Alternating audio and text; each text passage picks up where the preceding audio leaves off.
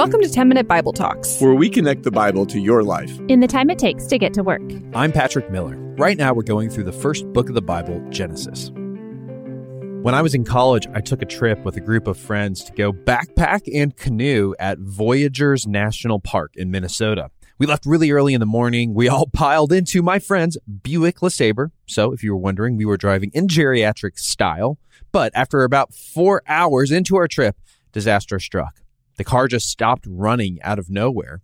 At the time, we were on an interstate and we're quickly losing speed, and my buddy's frantically pulling the Buick over, and we get out, we check the engine, and something is obviously wrong. So we call a tow truck, and it takes us to the nearest Buick dealership, which is in Mason City, Iowa. You've probably never been to Mason City. It is in the middle of nowhere. After we sit and wait for a little bit, a mechanic comes out and he tells us that the Buick's transmission is toast. We're going to need a replacement. But because we're in the middle of Nowhereville, Iowa, getting a replacement was going to take more than a day, and it wasn't going to be cheap. And so the three of us were all just groaning because we know where we wanted to go. We wanted to get to Voyageurs National Park. We wanted to have our backpacking adventure. But of course, now we have no idea how to get there. We've got a broken transmission and a bill that we can't pay. I think it's really easy for something similar to happen in the Christian life. We know where God wants us to go, but things happen that knock us off course. They knock us off his mission. And it makes that final destination that we know he's calling us to, it makes it feel like it's impossible. We will never get there.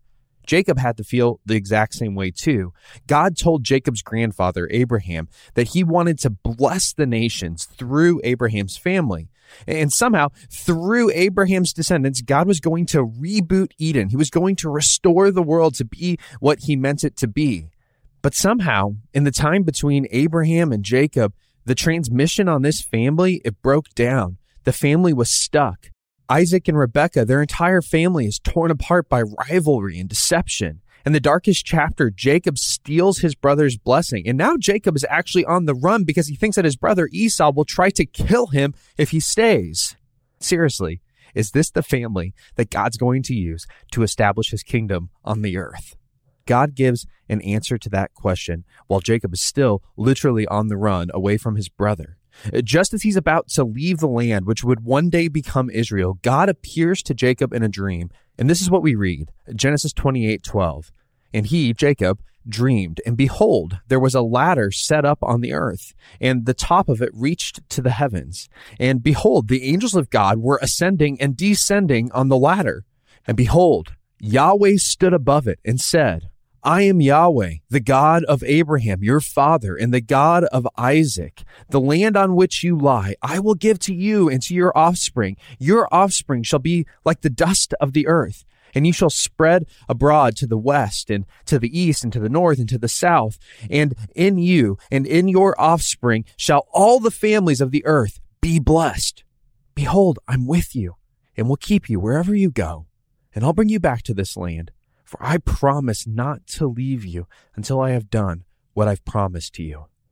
Apparently, according to God at least, human failures, broken families are not an obstacle. They are not an obstacle to the living God. He's still committed to working through Abraham's family. He's still committed to working through Jacob, who is a thief and a deceiver. It doesn't matter that the transmission has dropped out on this family, that they are stuck in place, that they don't know how they're going to reach the end goal that God has set before them. God hasn't given up. So often, what knocks you off God's plan for your life is your own sin. And if you're like me, you begin to think that maybe because of your lust, your gossip, your greed, your anger, your deception, you're finally beyond hope. It's kind of like, hey, God gave me a shot and now I've blown it. And because I've blown it, the transmission is out. I'm stuck in place. I don't know what to do. Maybe your failures are leading you to a divorce or to a bad breakup, to a lost job, to a broken relationship. I don't know where they're taking you right now, but if they're taking you to a dark place, you probably feel like you're stuck in Mason City, Iowa, Nowheresville, Iowa, without any hope of ever reaching the place you know God wants you to go. But Jacob's story shows us this is never actually the case. Your sins are no match for the love of God.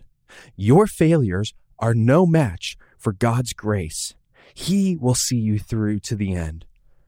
When my friends and I got stranded in Mason City, again, we literally didn't know what we were going to do. We didn't have $2,000 to replace the transmission, and so maybe we were just going to take a bus back home. But my friend, he called his dad just to tell his dad what had happened, and his dad did something surprising. He said, look, don't worry about it. I'll pay for it. I've got the money. I can cover this one. I'll pay for it so that you and your friends can get back on the road and get back to backpacking and do this trip that you've been wanting to do. At the time, I don't think I appreciated it enough. But in retrospect, I look back on this and I realize how generous that really was. We weren't high schoolers with moms and dads footing the bill for everything. My friend definitely didn't expect his dad to help out, but his dad just did without even being asked. He was essentially telling his son, I know you've been knocked off course, and I know you're bummed, and I know you don't know how you're going to get out of this, but don't worry, son, don't worry. I've got you covered. The next day, the car was ready, and 4 hours later, we were backpacking past beaver dams and pine trees and the most crystal clear water you have ever seen. My friend's dad gave us a few $1,000s. Again, that was so generous. But do you know what God's given you? God's given you his only son. Jesus paid the penalty in your place so that your sin, your failure, never needs sideline you on God's mission. So that when the transmission drops out, Jesus said, I paid the cost. I've paid the price. I've got this one covered. Don't buy the lie that you've had all the chances that God's going to give you, that you've just shot your chances with God.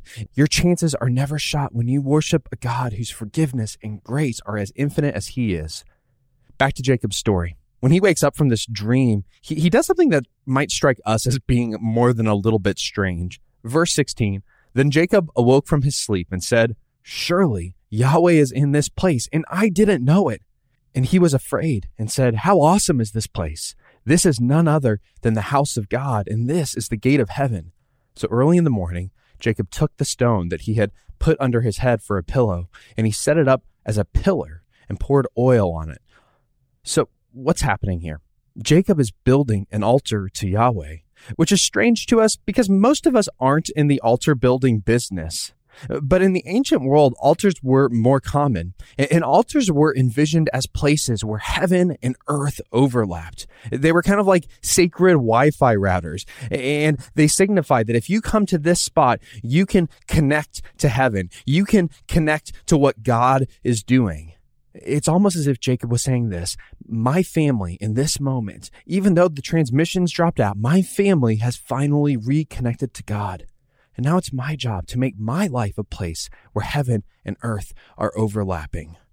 The same is true for you. God forgives you, not just so that he can set you back on your journey. God forgives you so that your life would become like that altar, so that your life would become a place where heaven and earth are overlapping, so that your life would be a living altar, so that wherever you go, people would experience the love, kindness, grace, and forgiveness of your heavenly Father, the same that he showed you. Does your life feel like it's stalled out on the side of the road right now? God will replace the transmission. He'll give you what you need.